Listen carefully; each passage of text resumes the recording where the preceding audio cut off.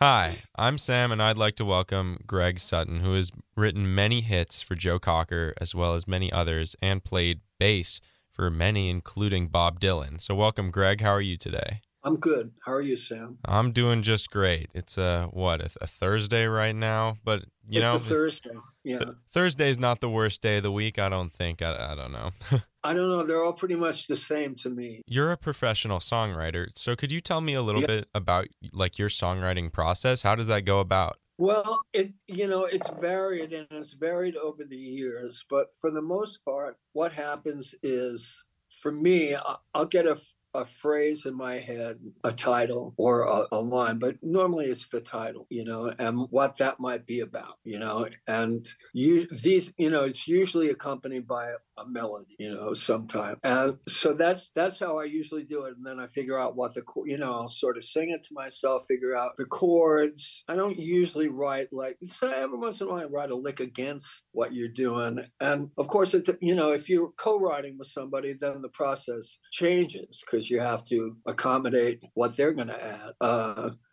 But basically, I go when everything is really working fine, perfect. What'll happen is this has happened to me a couple of times. I'll wake up from a dream with a song in my head. I will hear the song, I'll hear the title of the song, and the melody will play for me. And I'll just sort of go, oh, okay, here's how it goes. That doesn't always happen, but that's like the best case scenario. And it's like taking dictation and you sort of go, at this point, I sort of have a couple of times said, well, is that right? As if I was talking to somebody. But, like I said, it's different when you're co-writing with people. A lot of those Joe Cocker songs were co-written. So, but it's still the basic impulse is the same. Yeah, I mean that definitely sounds like you totally have to like account for someone else's style. That must be tough when you're doing such a personal art form. Yeah, it is and it isn't. I mean, the thing is like you wouldn't be doing it if you didn't think there was something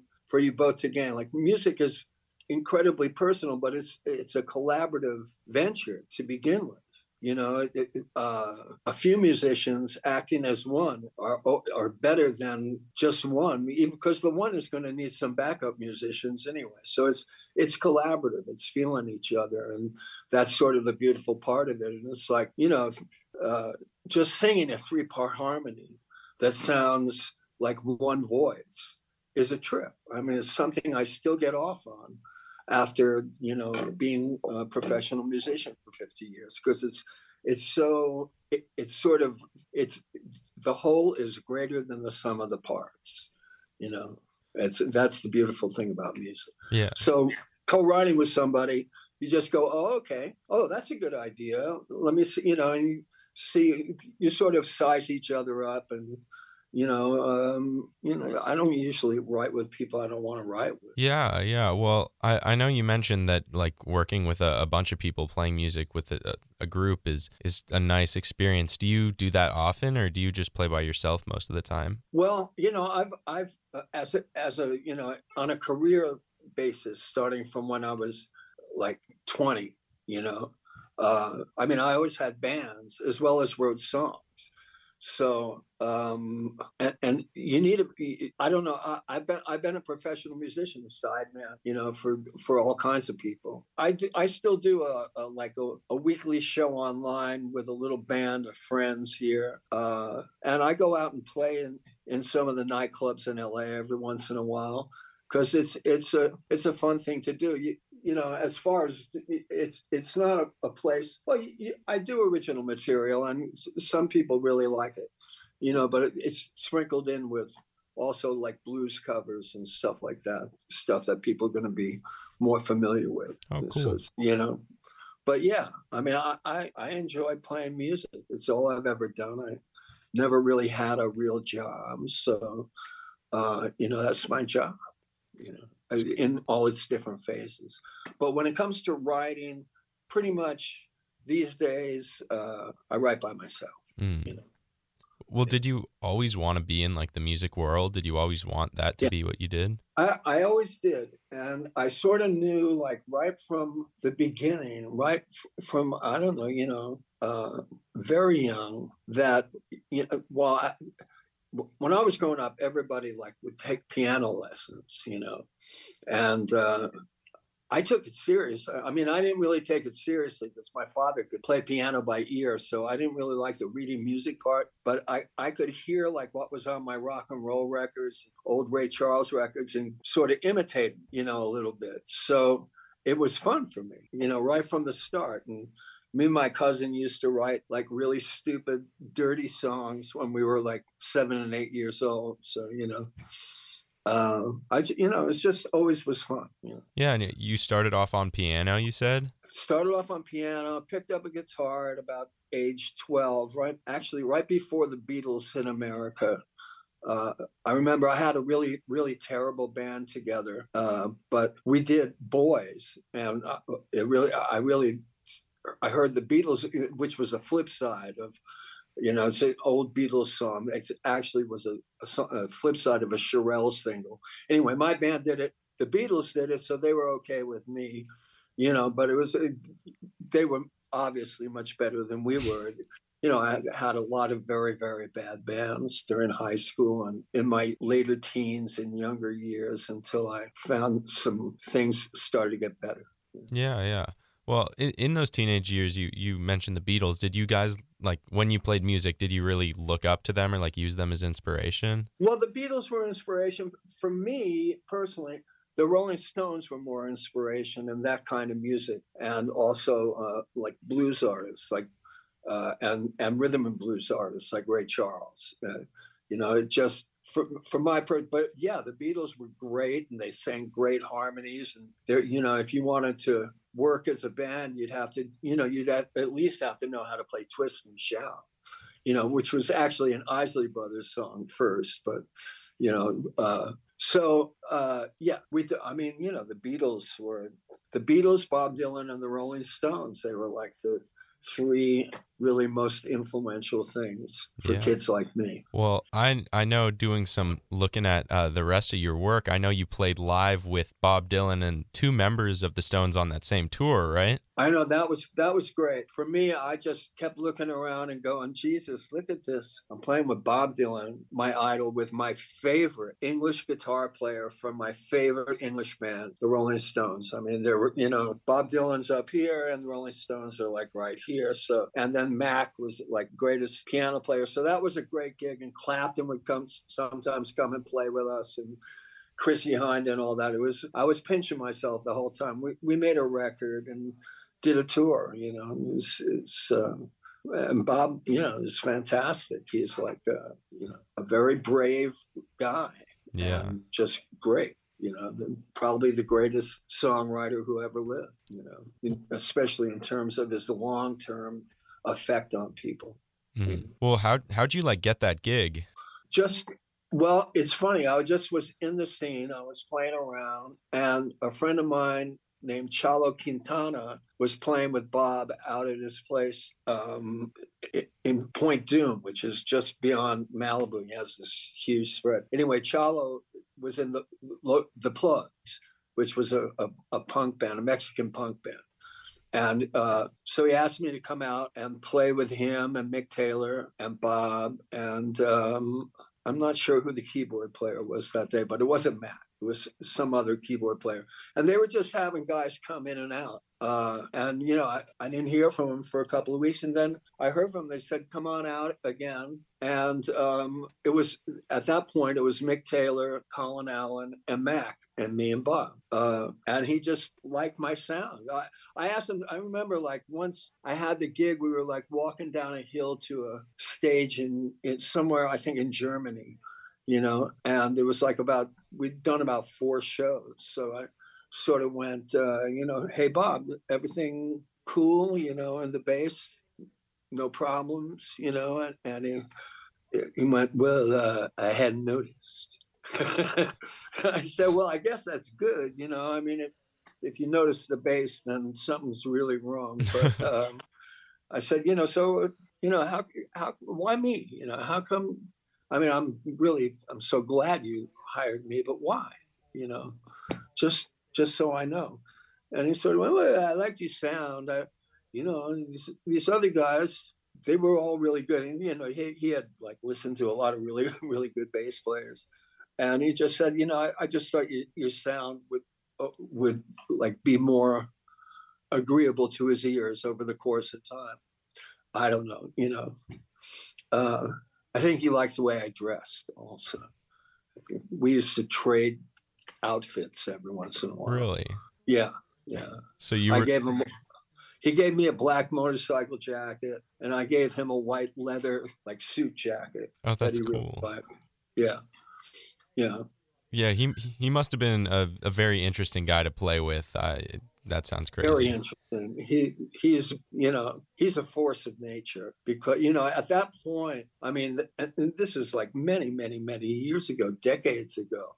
At that point, he looked so weathered to me because he'd been like Bob Dylan for 22 years at that point, the legend, and he just, whenever I'd ask him questions or we talk about like American music, he was like encyclopedic. He always knew the answer.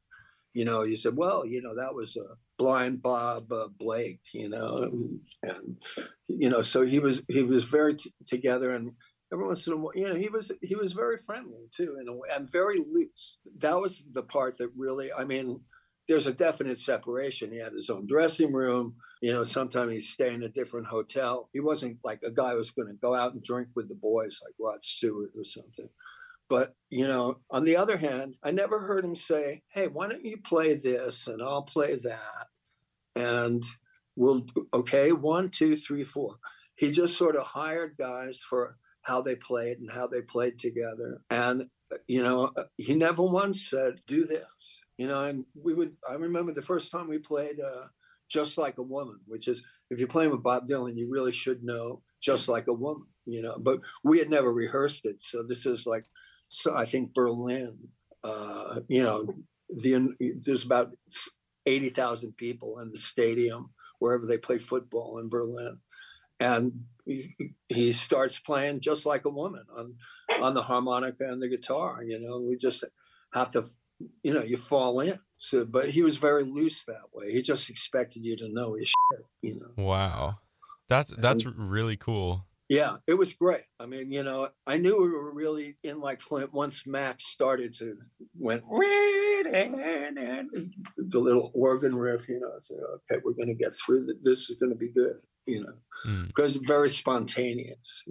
So did you have to like figure out Dylan songs on stage live all the time? Well, sometimes, I mean, I really knew almost all the Dylan songs, because I'm such a fan, and he had such a big effect on my life, that the one time though, he started to rely on me more and more. He'd sort of go like, every once in a while he'd start Maggie's Farm in the wrong key, and he'd go, hey, and he noticed when he played harmonica, he was in the wrong key, hey, Gregg, what key are we in?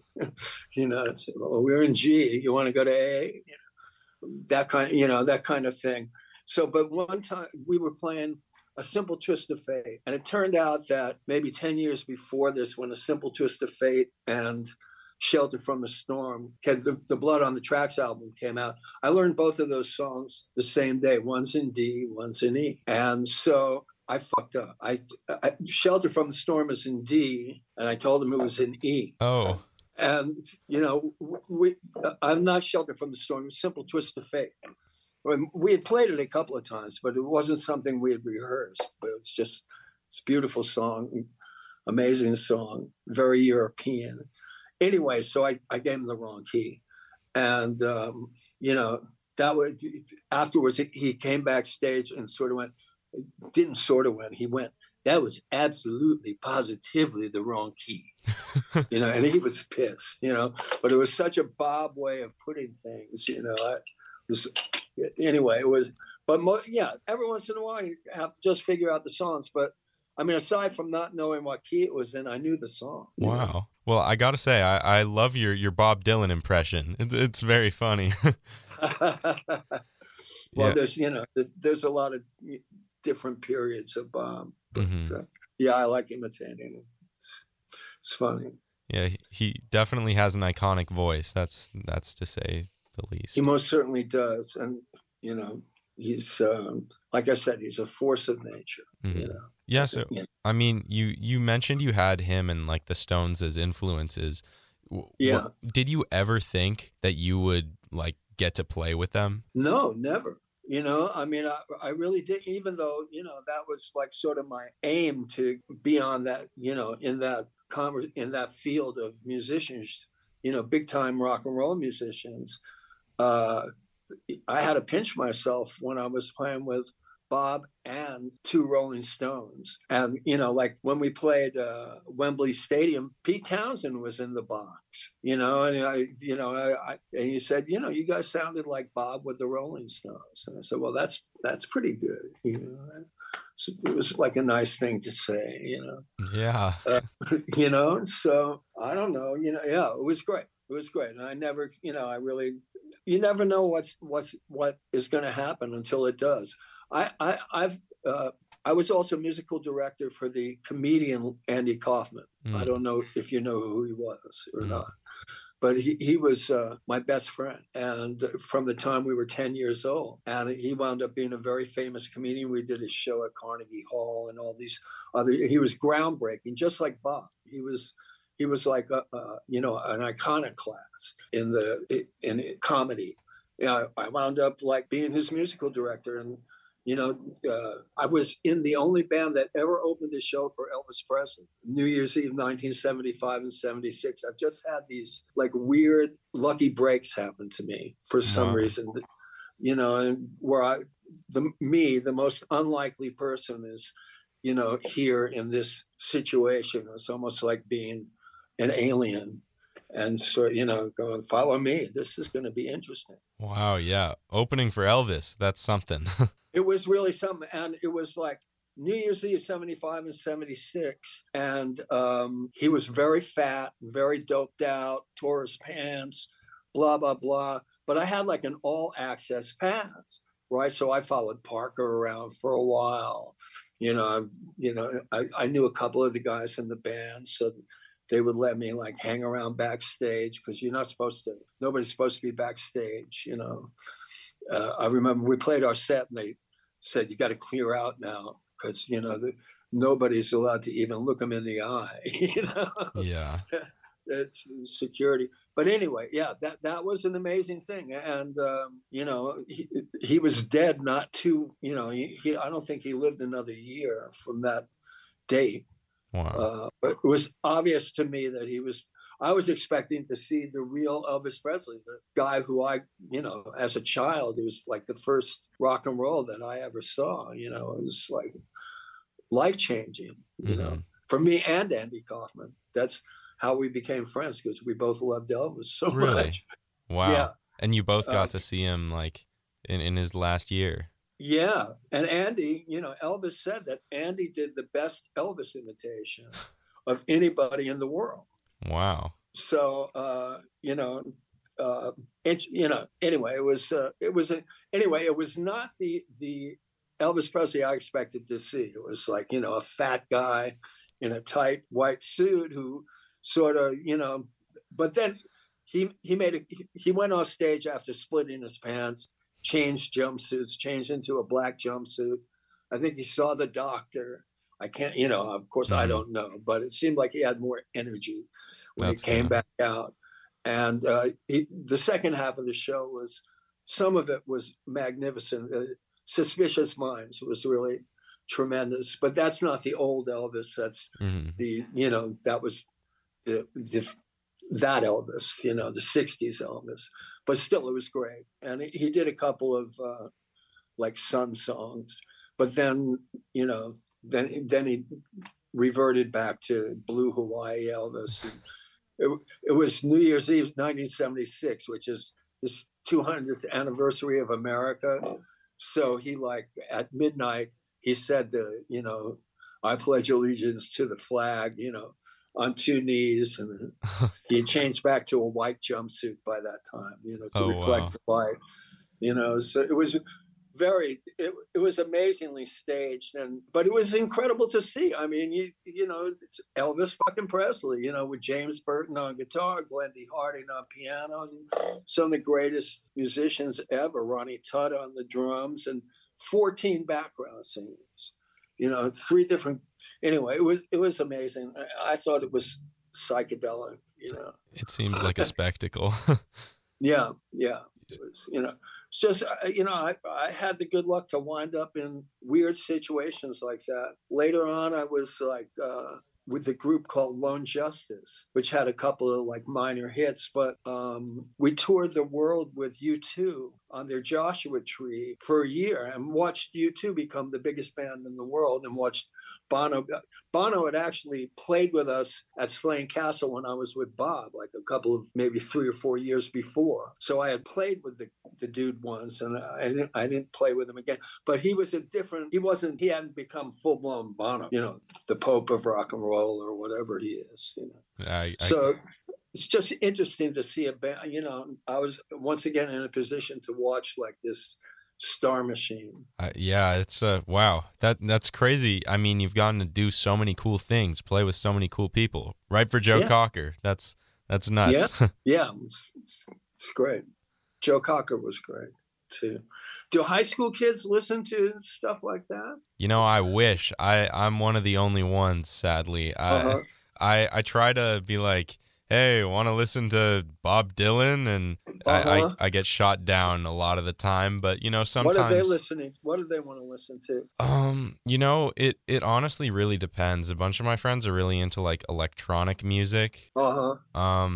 Some listen to whatever the big TikTok song is next. Right. But you know what? I think you should, well, of course you're going to do what you're going to do, but I think you're on a solid ground here, because it would seem to me that, people your age are questioning a lot of the shit that is coming their way. Mm-hmm. And what's the one thing that really hasn't happened for a while in music? Guitars and like harmonic movement and melodies, Mm-hmm. Yeah. But on a hard basis though, like something real, not Harry Styles or any style. So it seems to me like there's got to be like, you're doing a good thing. You're turning your fellow students on to, you have more mature taste than they do. Yeah, that's the hope. I spend so much time Googling music. It's crazy. I don't know. Well, it's a good thing, because culture used to get passed down. That's what it was all about. The Great American Songbook, George Gershwin, Frank Sinatra, all these people, Billie Holiday, and then it turned into Etta James and rhythm and blues, and it's supposed to be passed down, and it's not just like what's a hit today. And, that happened 2 weeks ago. So that are you crazy? That's not, disposable culture. I mean, people still listen to Beethoven. Great music is going to be great music for hundreds of years, hopefully. But somebody's got to pass it along. It needs to be brought along. You have to make people aware of shit they're not aware of sometimes. And also, it's because you're going, hey, I dig this. Maybe you'll dig this. Anyway, it's good. Yeah, I do like, yesterday I was in the car with one of my friends and I was like, we're listening to the Grateful Dead. Nothing you can do about it. And I put that on. That was funny. And he was like, no. And then he was like, oh. So, really? I won that one. I won. That's interesting. That's really interesting. Yeah. See? One by one. Yes. Made another deadhead for the world. That's almost like a cult at this point, deadheads, Mm-hmm. I mean, I know there's people who have, I remember seeing the Grateful Dead in Haight-Ashbury, when it was before they were the Grateful Dead. I mean, they were the Grateful Dead, but, just barely. But there's people my age who have children, and they're all deadheads, and there's millions of them. They make a lot of money in merchandise. Oh, I'm sure of it. They new shirts all the time. I get their emails. It's crazy. Well, thank you so much, Gregg, for coming on and talking to me here. It's been so nice to hear about your time with Dylan and, with Joe Cocker and all your songwriting stuff. It's just so cool. And yeah, thank you so much for talking to me. All right, Sam. Nice to meet you. Bye.